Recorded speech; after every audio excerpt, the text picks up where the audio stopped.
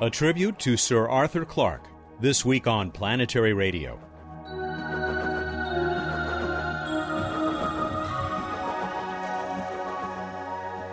Welcome to Public Radio's travel show that takes you to the final frontier. I'm Matt Kaplan. Predicting the future is hard enough. Arthur Clarke not only did a good job predicting it, he helped create it. We'll mark last week's passing of this citizen of the future and of the galaxy who never lost his sense of wonder. You'll hear my last conversation with Sir Arthur, in which he covered everything from life on Mars to the true origin of hobbits. Emily Lakdawalla returns to Q&A later in the program, and we'll wrap up as always with Bruce Betts for a look around the solar system that Arthur took us to so many times. Bill Nye will return next week. Arthur C. Clarke was a longtime supporter of the Planetary Society. When the Society asked him to record a message for the future Martians, our children who will live there, he jumped at the chance. The result was just one of his contributions to Visions of Mars, the collection of stories, messages, and artwork that was originally sent to the Red Planet on a mission that failed. That same collection is once again on board a Mars lander. Phoenix will reach the Martian polar region in May of this year. Here is the message Arthur provided almost exactly 15 years ago. My name is Arthur Clarke, and I'm speaking to you from the island of Sri Lanka, once known as Ceylon, in the Indian Ocean, planet Earth. It's spring in the year 1993, but I'm sending this message to the future. I'm addressing men and women, perhaps some of you already born, who will hear these words when they're living on the planet Mars. As we approach the end of the millennium, there's great interest in the world which may be the first new home for mankind beyond the mother planet Earth. I've been lucky enough in my lifetime to see our knowledge of Mars change from total ignorance, in fact worse, pure fantasy, to a real knowledge of the geography and climate of your wonderful world. True, we are still ignorant of many things which you take for granted, but we can appreciate how one day Mars may be transformed, terraformed, to make a home near to the heart's desire. Perhaps you are already engaged on that centuries-long project. There was a time, soon after the first lunar landing in 1969, when we were optimistic enough to imagine that we might be on Mars by 1990. I described how the sole survivor of the first ill-fated Mars expedition watched the transit of Earth on May 11, 1984, when the Earth moved across the face of the Sun, looking from Mars like a tiny, perfectly circular sunspot. Well, there was no one on Mars then to observe that event. But it will occur again in November 10, 2084. By that time, I hope there'll be many eyes looking back towards Earth, and I've suggested that we signal to you by powerful laser beams so that you see a star flashing a message to you from the very face of the sun. I, too, salute you across the gulfs of space as I send my greetings and good wishes from the closing decade of the century in which mankind first became a space-faring species and set forth on a journey which will never end so long as the universe endures. The late Arthur Clarke, speaking to the future inhabitants of Mars as part of the Visions of Mars project, now headed to the Red Planet. We roll forward now to March of 2003. A new weekly radio series about space exploration is airing on just one station, rather than the 125 that play it today. Arthur, who had sat with Walter Cronkite as we landed on the moon, consented to an interview on that little radio show. I began by asking Arthur what he thought about the science fiction prize named after him that had just been awarded to two much younger writers. I haven't the faintest idea. Anything beyond last week is it's the late Jurassic to me, you know. And I'm involved in quite a number of awards too, you know, in science fiction, and elsewhere. But I'm very happy to have this one going. I'm sorry to say that I do practically no reading now. I haven't read a novel I think, for a year or so, and I don't see any of the science fiction magazines. All I do see is Locus, which keeps me up to date on what is happening in the science fiction field. And, of course, I do read the magazines like Discover, which is sitting on my desk at the moment, and Sky and Telescope and New Scientist. So I'm fairly well in touch with the real science. We should say, though, that the fact that you're not reading other people's novels doesn't mean that you've stopped writing them. After we take a break in a few minutes, we hope you'll talk to us about your current project that's underway, a very intriguing title, The Last Theorem. You do occupy an extremely distinguished spot in the world of science fiction, well, in the world, really.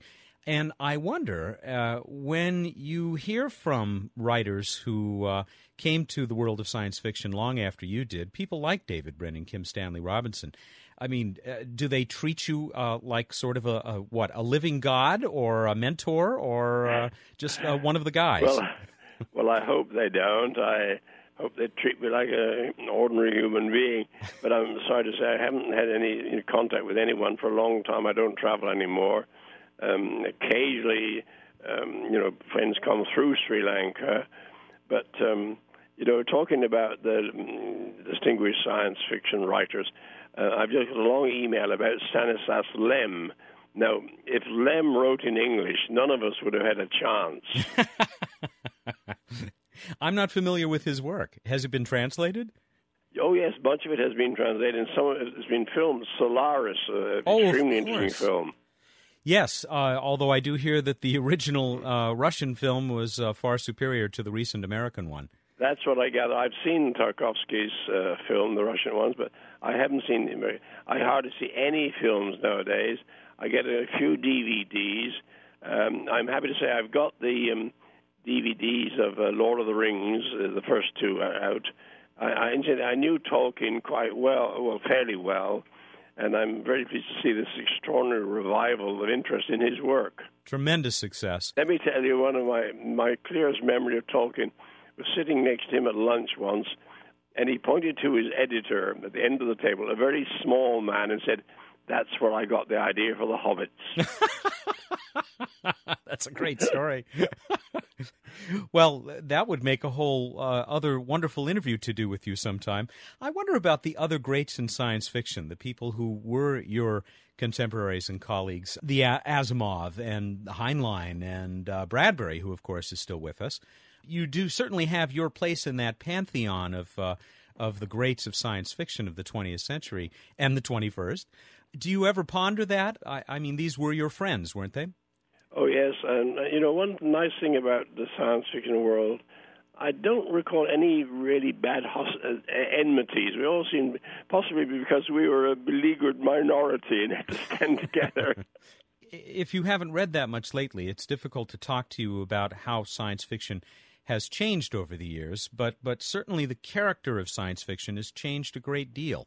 Well, even the cyberpunk sort of novels are almost passé now.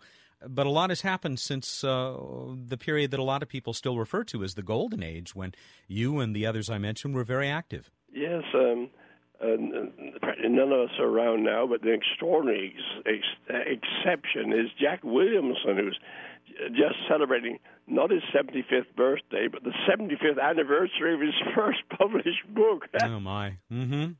That's incredible. You said you are reading Locus, so you are keeping somewhat abreast of what's happening in the science fiction world. Does it seem that it is as lively or as important as it was 30, 40 years ago?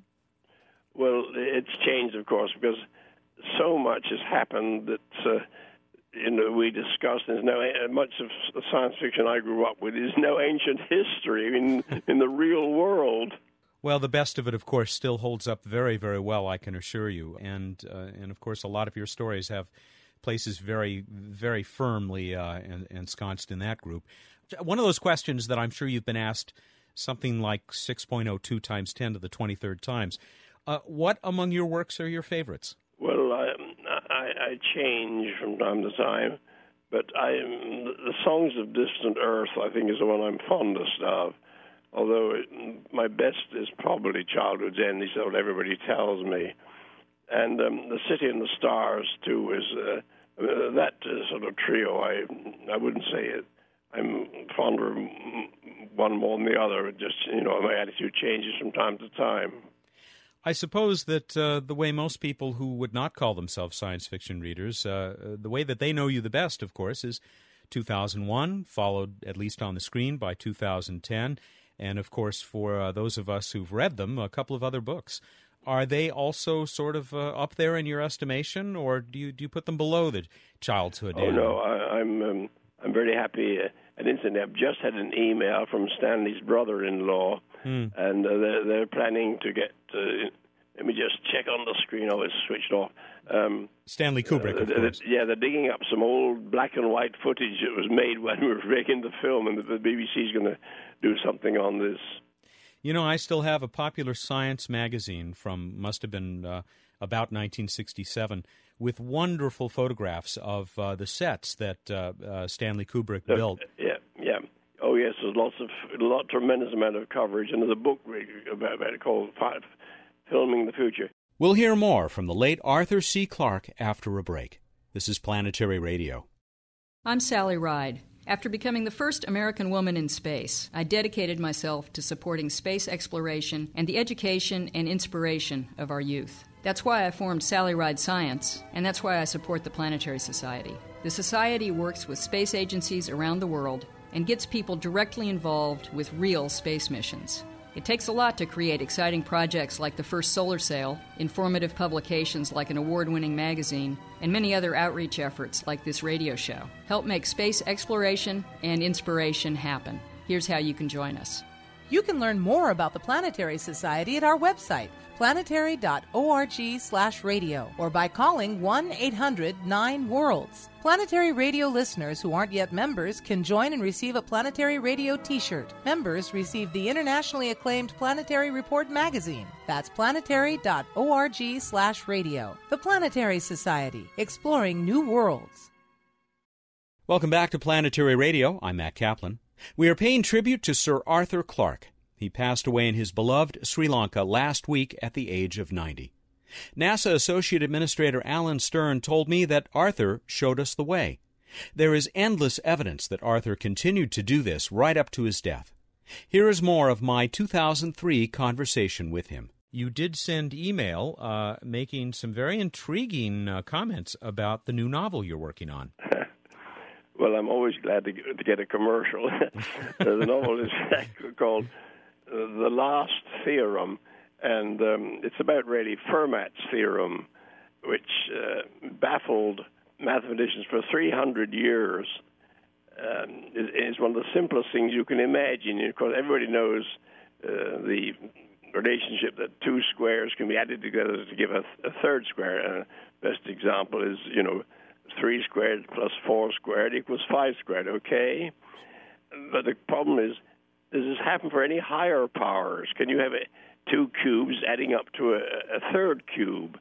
And there seemed no obvious reason why this shouldn't happen, since there's an infinite number of squares that do this.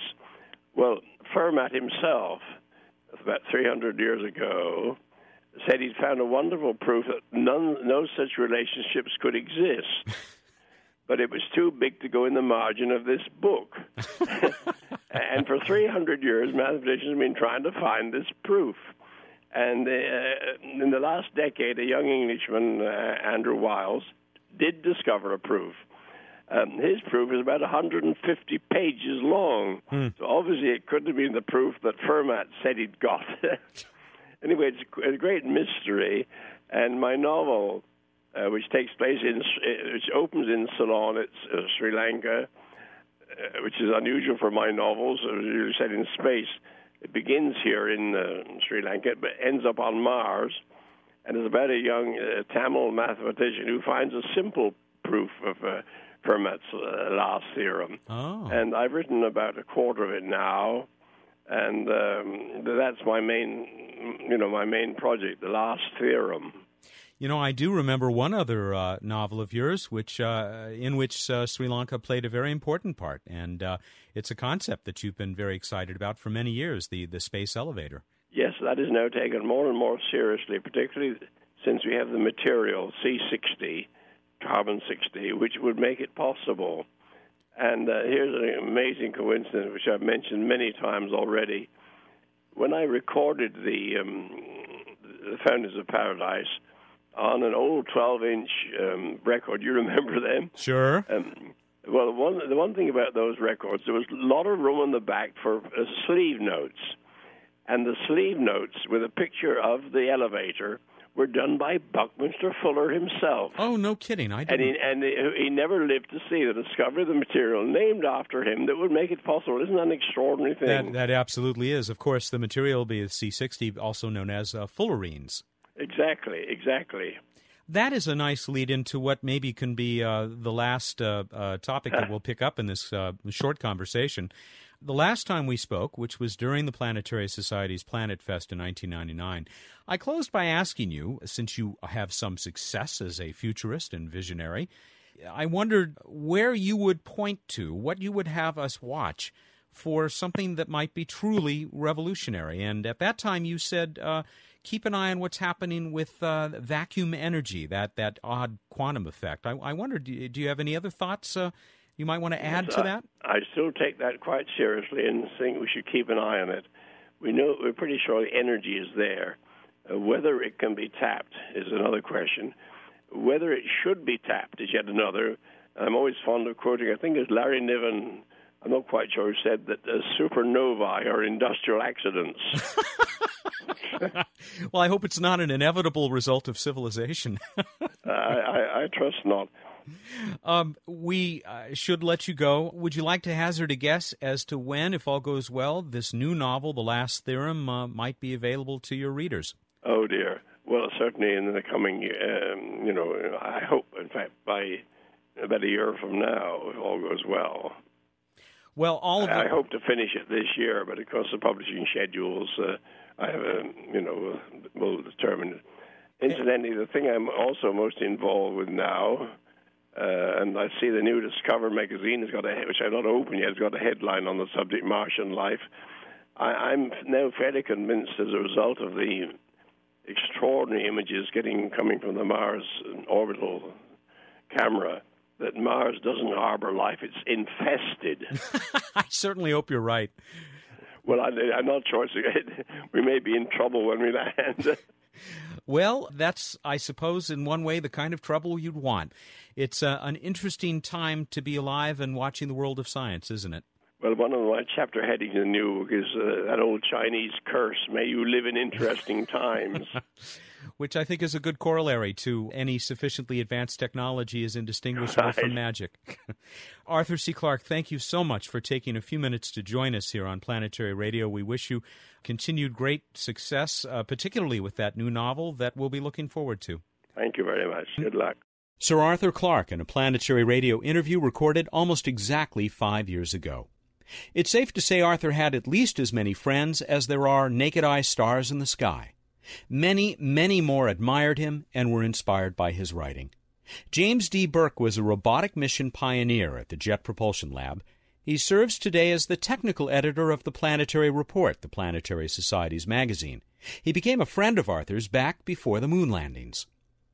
When the International Space University was founded in 1987, he accepted the position of its first chancellor. That was the time at which he, if I remember correctly, it was at our own dinner table at some occasion which was happening. He was around, our kids were around, we had a great time. He said, the founding of the great and famous European universities happened right at the time when transocean voyaging became possible. Do you suppose we're looking at the founding of another such institution today? He was interested in everything, all the sciences, all the arts, all the humanities. He truly was childlike in his enjoyment and interest in finding out new things. And so he was a wonderful inspiration to all of us. You can hear much more of my long conversation with Jim Burke about his friend Arthur Clarke at our show's homepage, planetary.org/radio. Planetary Society co-founder Carl Sagan, another close friend, had this to say. Arthur has done an enormous global service in preparing the climate for a serious presence beyond the Earth. I hope that the governments of our epoch will have the sense to continue making Arthur's dream, shared by so many of us, a reality. I'll be back with Bruce Betts in this week's edition of What's Up right after Q&A from Emily.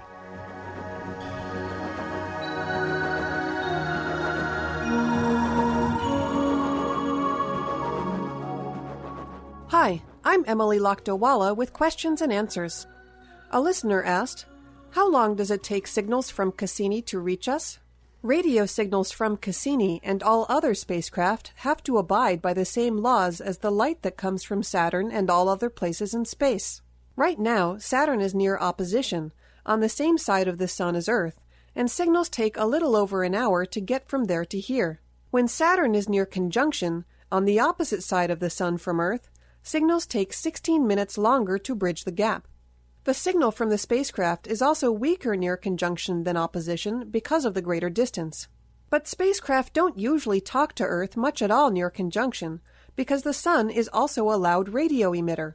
So when radio dishes have to point close to the Sun, data gets noisy. This is why, for the Cassini mission, most science operations are usually suspended for the few days near conjunction. But that's not to say the spacecraft falls silent.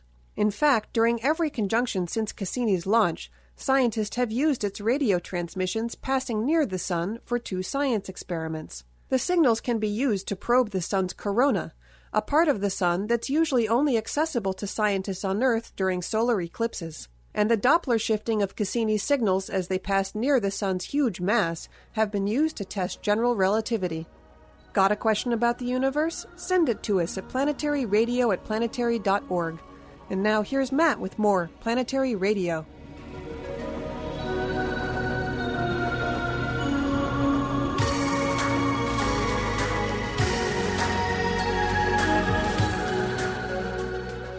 It's time for What's Up with Bruce Betts, the Director of Projects for the Planetary Society. Welcome back. Thank you. I am so proud to be part of this organization that had this close relationship to this guy who was so important in my early life, in my introduction to the stuff that eventually led me here to the Planetary Society. I think that was one of the things he was most proud of.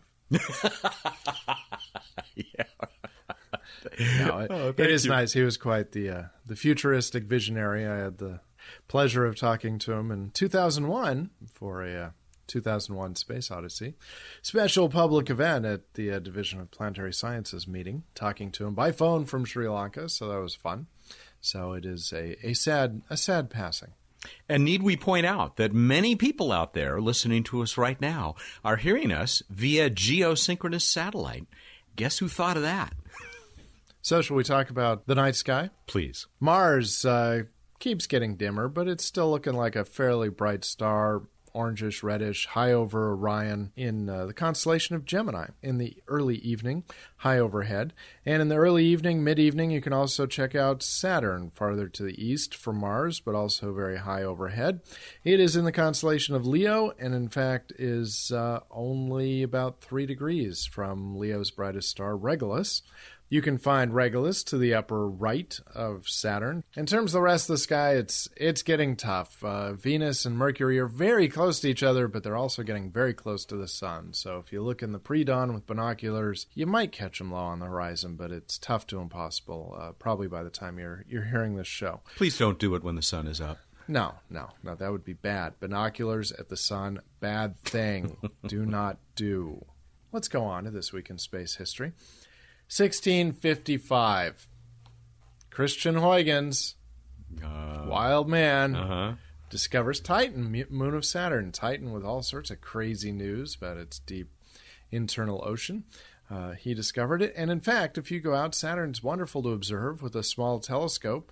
You can actually frequently see Titan as a small star-like object off to the side of Saturn, and you can check out on the web where exactly to look for it. But if you look at it night after night, you'll see Titan move. Somewhere up there on that little dot is a little tiny spacecraft named after the man himself. Wow. So cool. That is so cool. It all just comes right back around. Yeah. Thank you. 1996, a bit closer to now, Comet Hyakutake had its closest approach to Earth. 1974, Mariner 10 had the first Mercury flyby. Of course, now we got another one from Messenger recently, but Mariner 10, the first of its 3 flybys of Mercury in 1974. This week, on to Random Space Fact! You shook up your boy there. And by that, he means literally my boy. Yeah. Yeah. No, my son's hanging out with us as we record here. You know, the immediate galactic neighborhood of the solar system is known as the local interstellar cloud, or the term I prefer, and I swear I didn't make it up, the local fluff. Seriously? The local fluff? It's an area of dense cloud in an otherwise kind of sparse region. And, of course, this is space, so all of it's really sparse. It's all relative. But the sparser than sparse region known as the local bubble. I just think of it as the hood, you know, us, the Centaurians, a few others. Indeed. Growing up in the hood. I'm an LA kid. What can I say? All right, on to trivia contests. We asked you about pole stars. Specifically, what was the North Pole pole star for the Earth about 5,000 years ago in 3000 BC? It was not Polaris, the North Pole pole star as we now think of it, but because of the wobble of the Earth over time, it was another star. What was it, Matt? How'd we do? Thuban. Good job, Thuban. I love that name. Wasn't he the king of the dwarves in The Hobbit? Thuban? Yeah. I think No. We can ask the king of the dwarves in The Hobbit. We know him. He works for the Society, but I don't think it was Thuban. No, he was he was Gimli, son of Oh, that's Gloin. right. I'm sorry. My mistake. Anyway, move on. How'd we do? Who won? You know what? Who gave us that? A whole bunch of people gave us that, actually. But it was Rick Budzinski. Rick Budzinski of Australia. Watson, Australia, who came up with the answer. Constellation Draco. Did you know that Thuban in Arabic means basilisk? So don't look into its eyes. I did not know that. Yeah. And we had, as always, all kinds of people telling us other stuff. For instance, Will White letting us know that in the year 3000 A.D., it will be Gamma Cephei. And then if you want to wait till 14,000 A.D., it'll be Vega. But wow, I look forward to seeing that. We got pole stars for Mercury. We got pole stars for Saturn. We got pole stars for Mars. You will be able to find your way no matter where you go in the solar system. That is so cool. Yeah. Well, nice job, everyone. On to a question a little closer to home, which was, who was the first non-Soviet, non-American person in space? Non-Soviet, non-American. Yes. Okay. You got till March 31st, Monday, March 31st at 2 p.m. Pacific time to get us that answer. And that's it. We're done. All right, everybody, go out there looking at the night sky and think about milkshakes and pith helmets, because they go together. Thank you, and good night. They go together like Bruce's sons, who are here with milkshakes and pith helmets. And I don't know where they're going next, but have a great weekend. Thank you, you too. He is the Director of Projects for the Planetary Society, and he's here every week for What's Up. Associate Administrator of NASA Alan Stern next time on Planetary Radio. Our show is produced by the Planetary Society in Pasadena, California. Have a great week.